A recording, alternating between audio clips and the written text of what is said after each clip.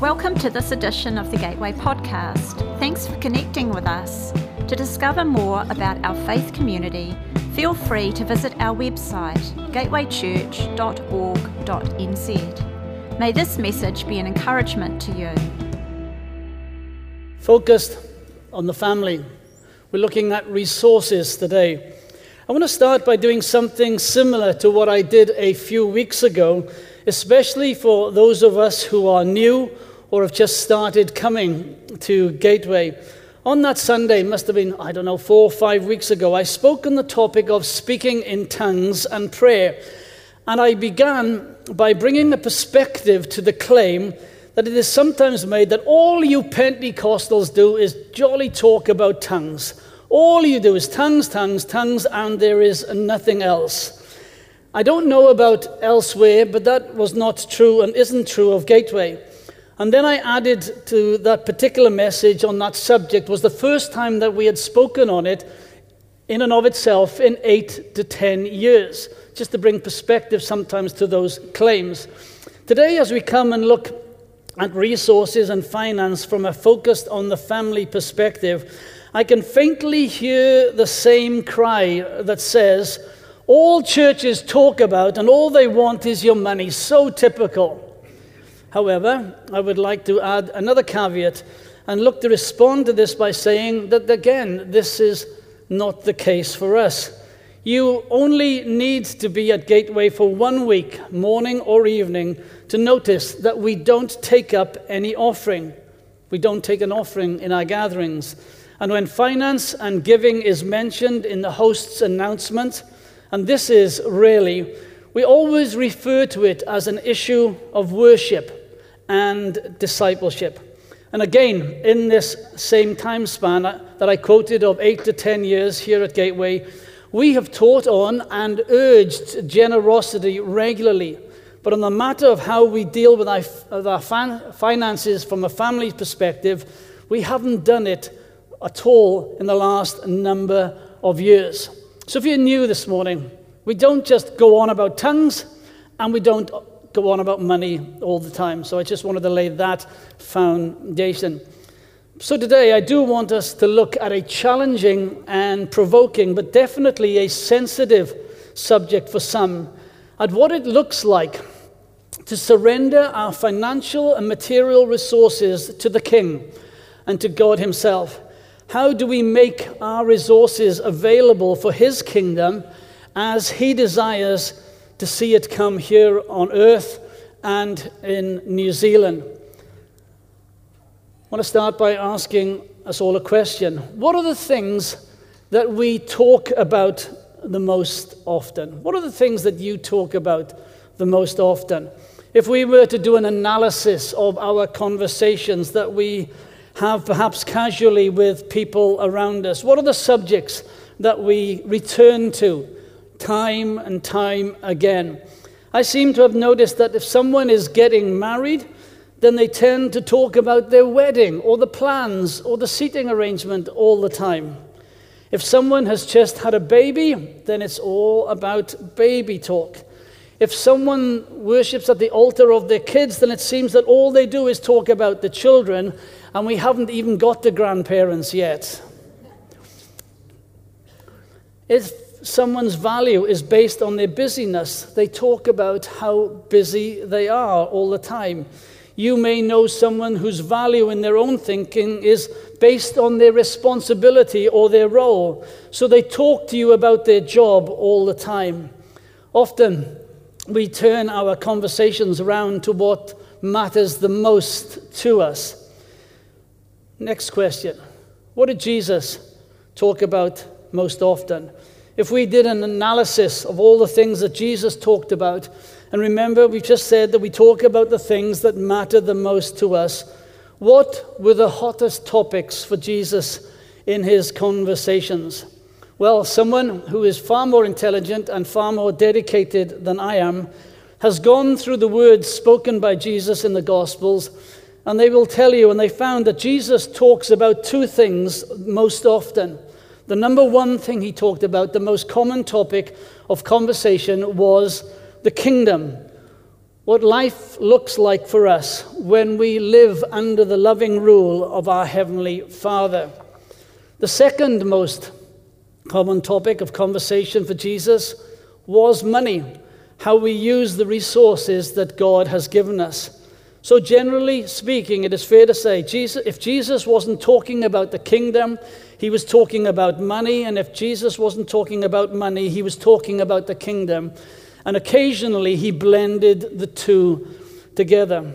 So today, I want us to look at kingdom resources and how we steward what God has given to us, and how we steward this under the loving rules of a Heavenly Father, and adopting his rules and his values and his principles. My guess is that some of you will automatically be concerned already, because you might think this is just another message that will make me feel guilty about not giving enough or not giving at all. Please, don't be concerned. I probably need to reassure you today that at some stage we will talk about money. We will talk about finance. We will talk about some of those things and the dreams that we have, but it's not for today. What we are attempting to do in this message is not address this whole area from an intellectual or a purely financial exercise, because we believe that the way we deal with the resources that God has given us are deeply, deeply spiritual. You see, the Bible is clear that the condition of our heart, at the level we live, a blessed life, the amount of influence we have in life, even the amount of eternal rewards we receive, even the depth of intimacy we have with our Heavenly Father is almost inseparably linked to the way we manage our money.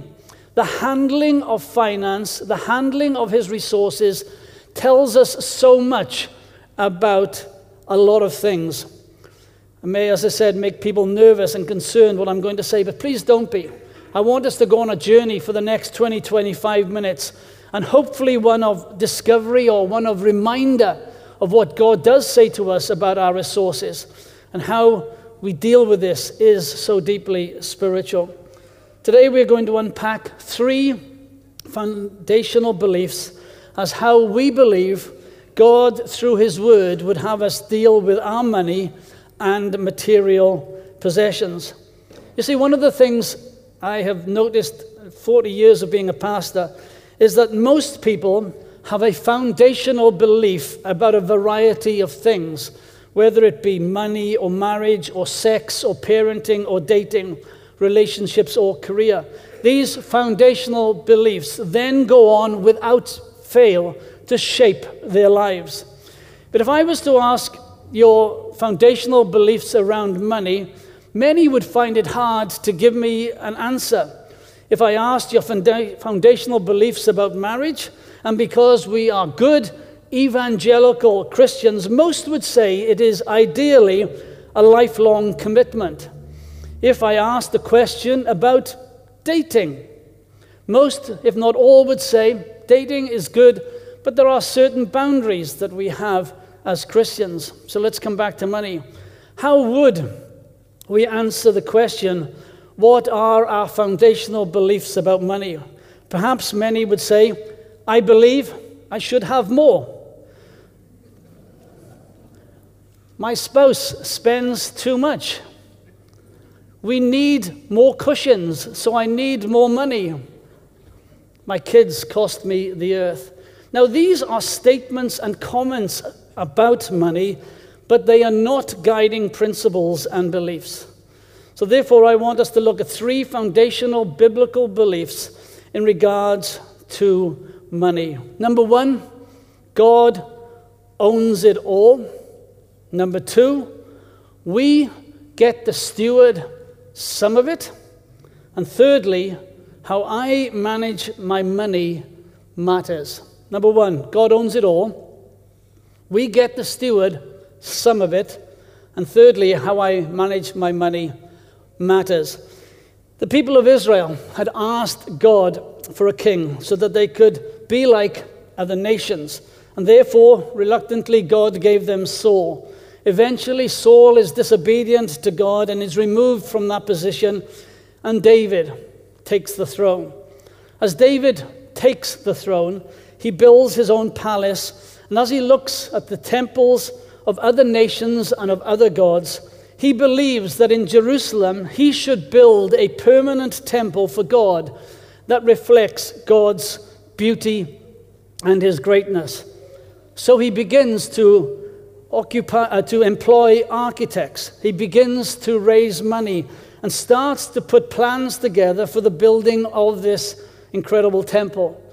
Then God speaks to David and says, "You can't build the temple, my son, because you have blood on your hands. You are a warrior.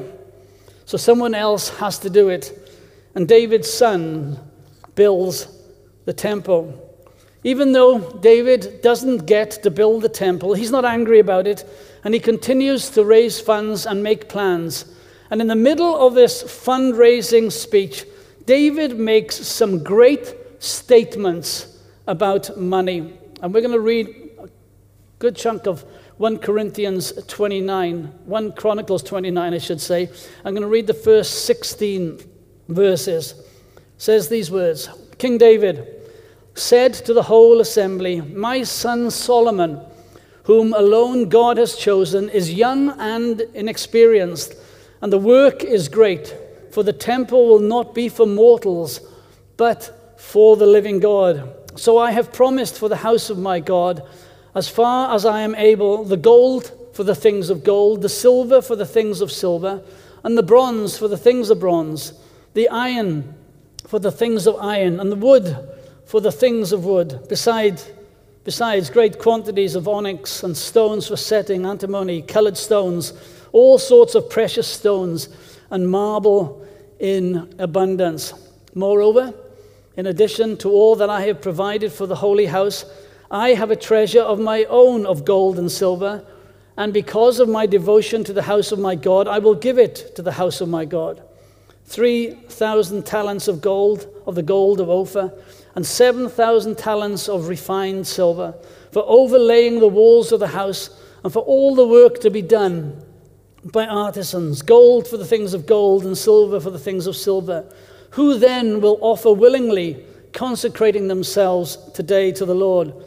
Then the leaders of the ancestral houses made their free will offerings, as did also the leaders of the tribes of Israel, the commanders of the thousands and of the hundreds, and the officers over the king's work. They gave to the service of the house of God, and 5,000 talents and 10,000 darricks of gold, 10,000 talents of silver, 18,000 talents of bronze, and 100,000 talents of iron. Whoever had precious stone gave them to the treasury of the house and into the care of Jehiah the Gershonite. Then the people rejoiced because these had given willingly, for with single mind they had offered freely to the Lord. King David also rejoiced greatly. Then David blessed the Lord in the presence of the assembly. David said, "Blessed are you, Lord, the God of our ancestor Israel, forever and ever. Yours, O Lord, are the greatness, the power, the glory, the victory, and the majesty. For all that is in the heavens and on the earth is yours. Yours is the kingdom, O Lord, and you are exalted as head above all. Riches and honor come from you, and you rule over all. In your hand are power and might, and it is in your hand to make great and to give strength to all. And now, O God, we give thanks to you and praise your glorious name. But who am I, and what is my people, that we should be able to make this free will offering?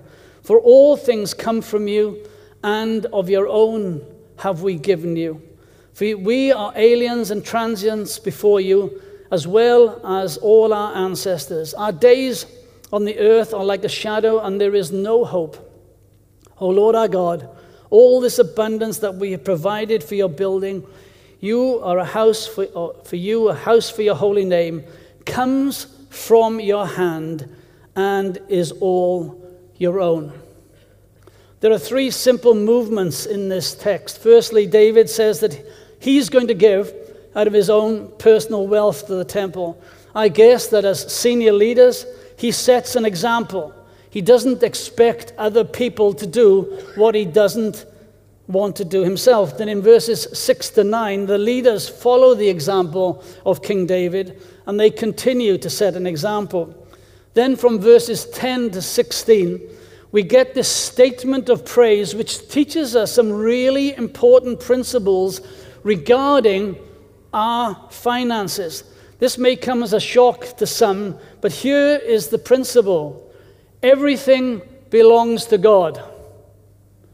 God owns absolutely everything. Everything comes from him. David here in verse 11 says, everything in heaven and earth is yours. In verse 12, wealth and honor come from you. Verse 14, everything comes from you, and we have given you only what comes from your hand. Then verse 16, everything comes from your hand, and all of it belongs to you.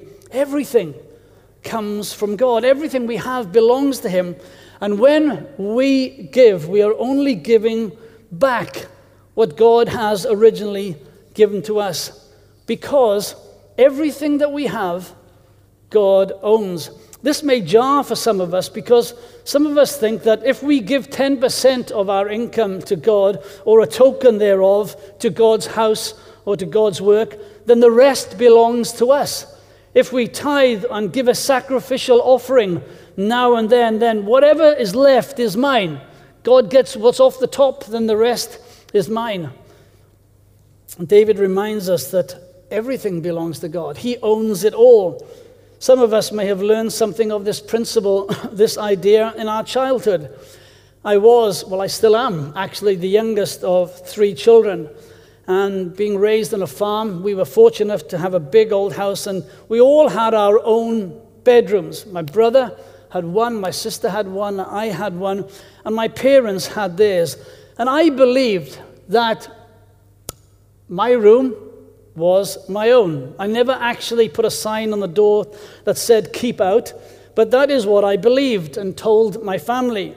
And of course, they smiled kindly, but I believed that my room was my own. But I soon and very quickly discovered that my parents could and did walk into my room whenever they wanted to. Irrespective of what I said or maintained, they felt free to walk into this room that wasn't theirs whenever they wanted to. And they also had the temerity to tell me to clean my own room when it was in a mess. Bless them. When we had random relatives or friends or missionaries come to stay with us, I got turfed out of my room. I was the youngest, and they stayed there. And I quickly discovered that which I thought was mine and claimed to be mine, it really, really wasn't. But this continues when we get older too. Instead of having my room, we have my house. But we soon discover that if we stop paying the rent or paying the mortgage, it's not really our house at all.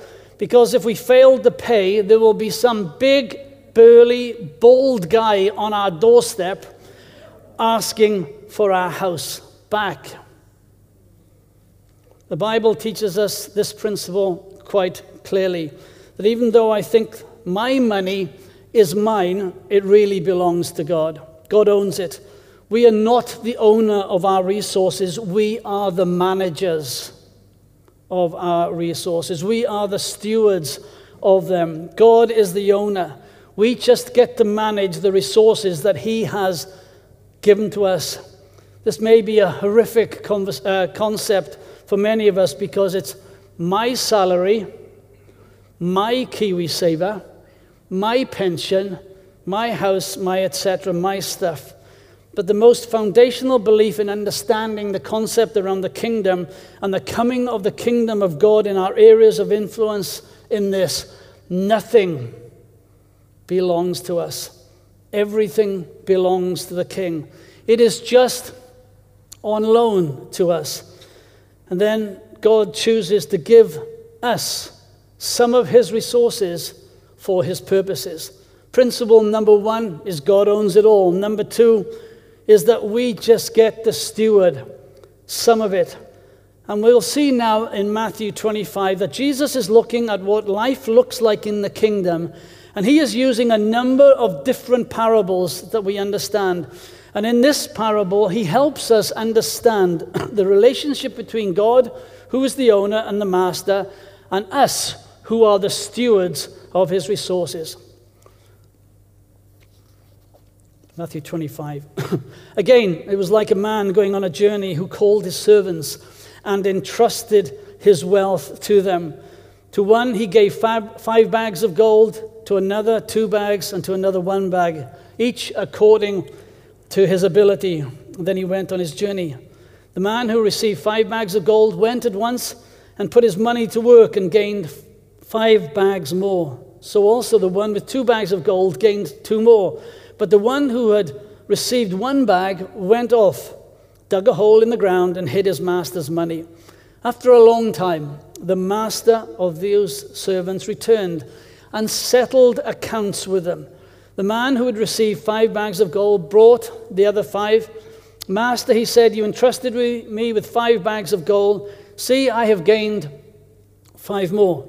His master replied, well done, good and faithful servant. You have been faithful with a few things. I will put you in charge of many things. Come and share your master's happiness. The man with 2 bags of gold also came. Master, he said, you entrusted me with 2 bags of gold. See, I have gained 2 more. His master replied, well done, good and faithful servant.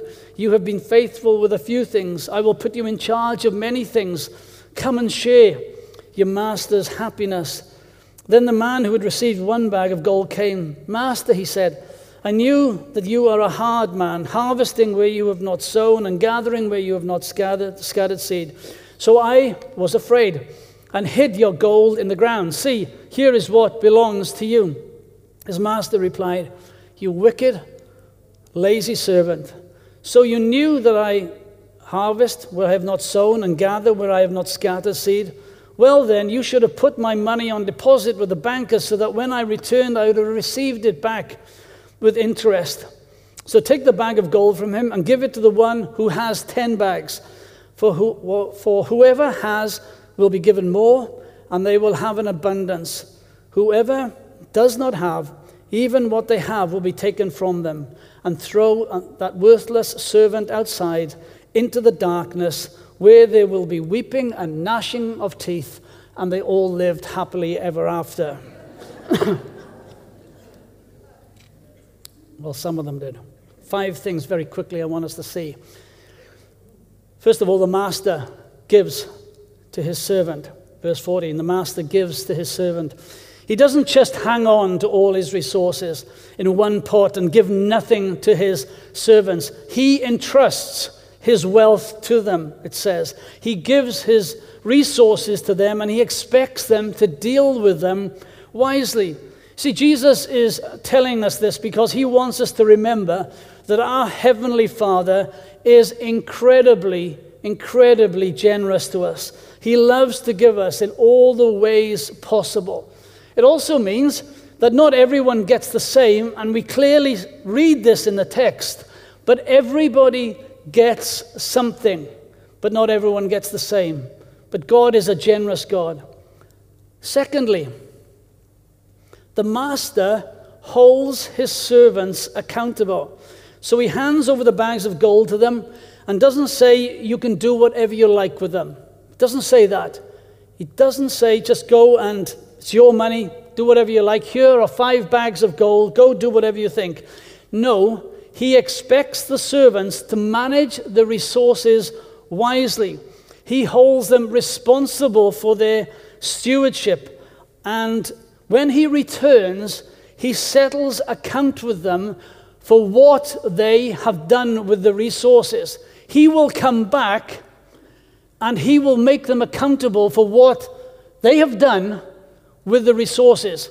Is that an echo of a future event that is yet to happen? Jesus is telling us this because he wants us to understand that we cannot do anything we like with the resources he gives us. They have been given to us by his Heavenly Father, and they should be used how our Heavenly Father wants us to use them. Thirdly, the master looks for the servant's faithfulness. The master asks for faithfulness from his servants when he is thinking about how they should deal with his cash. I believe we have a strange relationship with the word faithful, or the concept of faithfulness. I think as Christians we have a weird relationship with that word. Often we see faithfulness as a passive word. We use the word to describe someone who just shows up faithfully. Oh, we've all got them in our groups. They're always there, they're always in church, they're always in Connect group, they're always in whatever, and we call them faithful. In this parable, we could easily make an argument and say that the guy with one bag of gold, that he was faithful. He showed up, he hung on to the bag of gold, he buried it in the ground, and whilst he did not do anything with it, he did not lose it. And we would say, at least, good on him, he was faithful. Yet the text tells us that the master, the owner, says that he is incredibly lazy. Why? Because this is where the misunderstanding comes. Faithfulness is not passive. Faithfulness, when referenced in the Bible, is an active word. Faithfulness means accomplishing as much as possible with what God has given us. Faithfulness means accomplishing as much as possible with what God has given us. Being faithful does not mean we hoard our resources just in case a rainy day comes. It doesn't mean we bury our resources in a hole in the ground just in case the Lord may return. It requires us to put our resources to the work of the things that the Master wants us to. I believe if we're going to steward his resources well and faithfully, then we need to have a clear understanding of the reason why our Father gave us the things in the first place.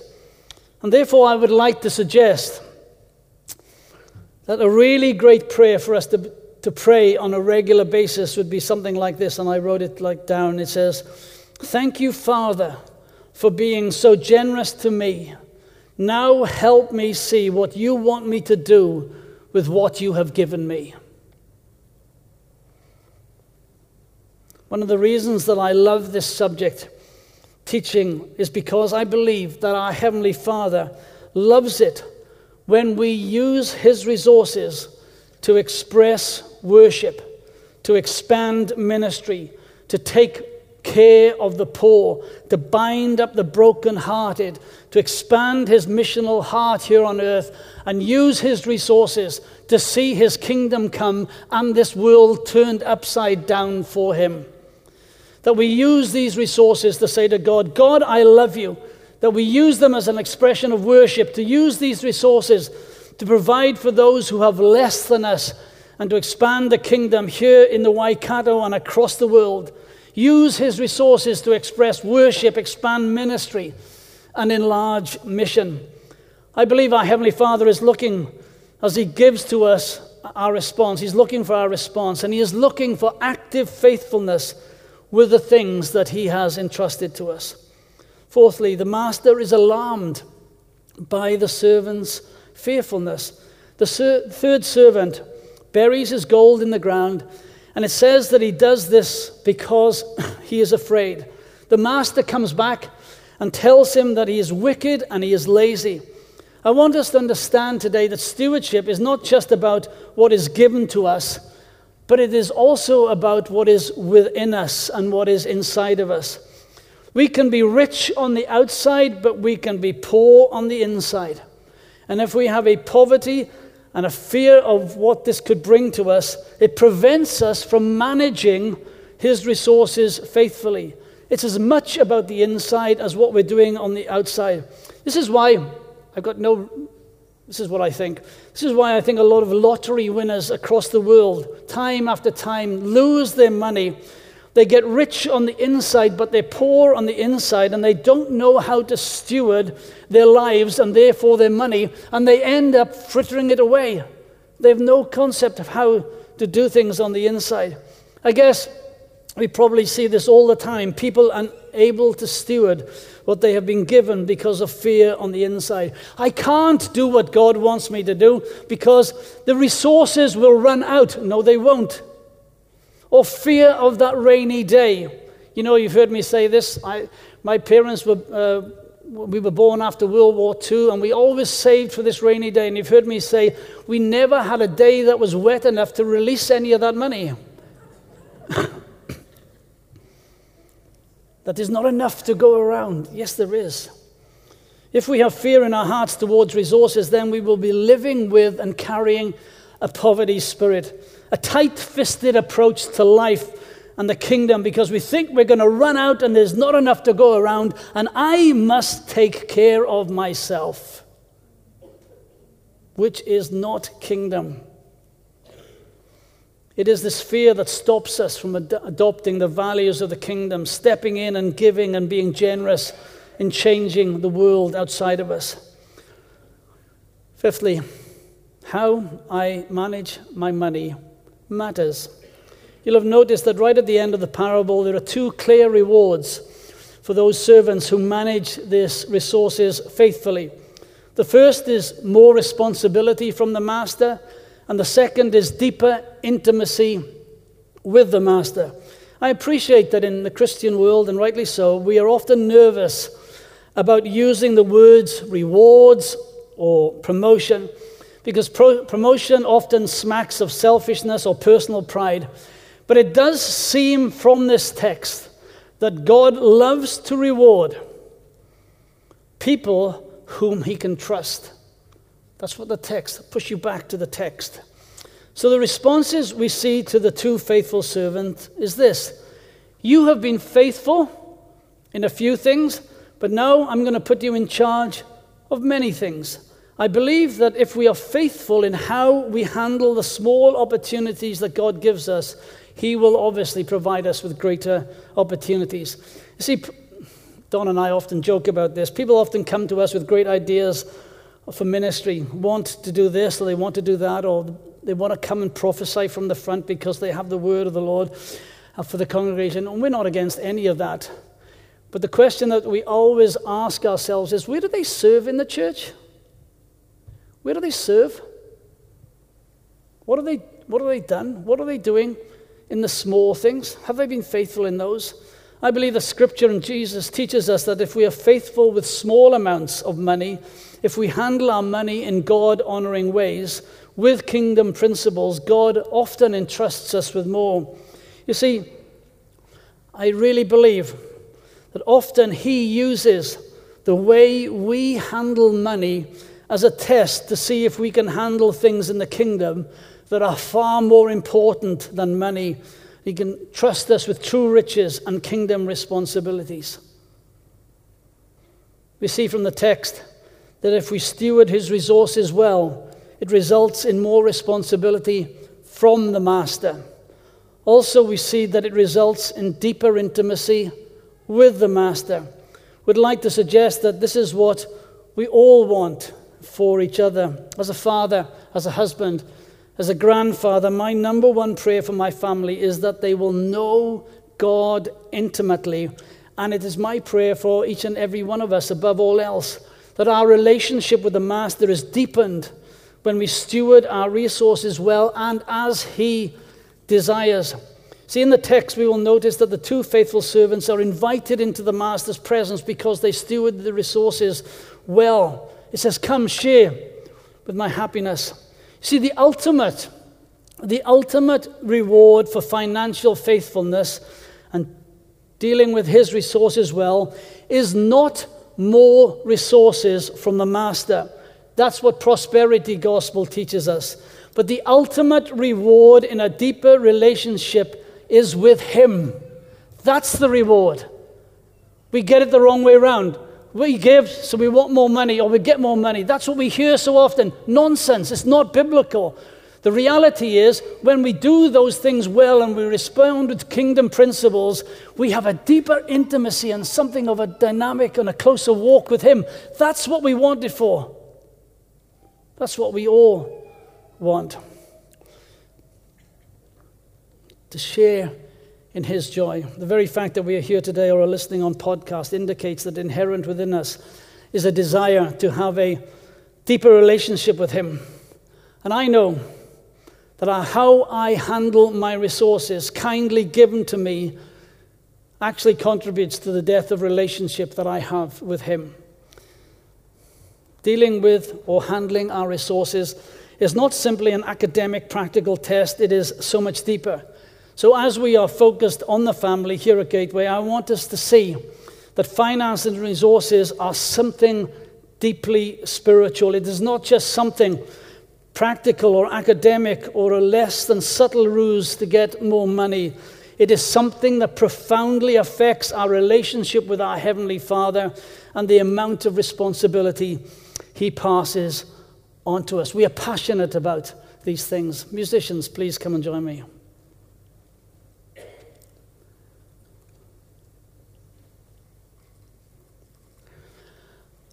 wish to close with the final perspective. My longing as a follower of Christ is to constantly work on and deal with sin in my life, because I know that it's God's desire for me to deal with sin in my life. To echo David's words, create in me a clean heart, O Lord. But this desire is not because I'm afraid of what he will do to me when I sin, but rather what he won't be able to do through me if I don't deal with sin in my life.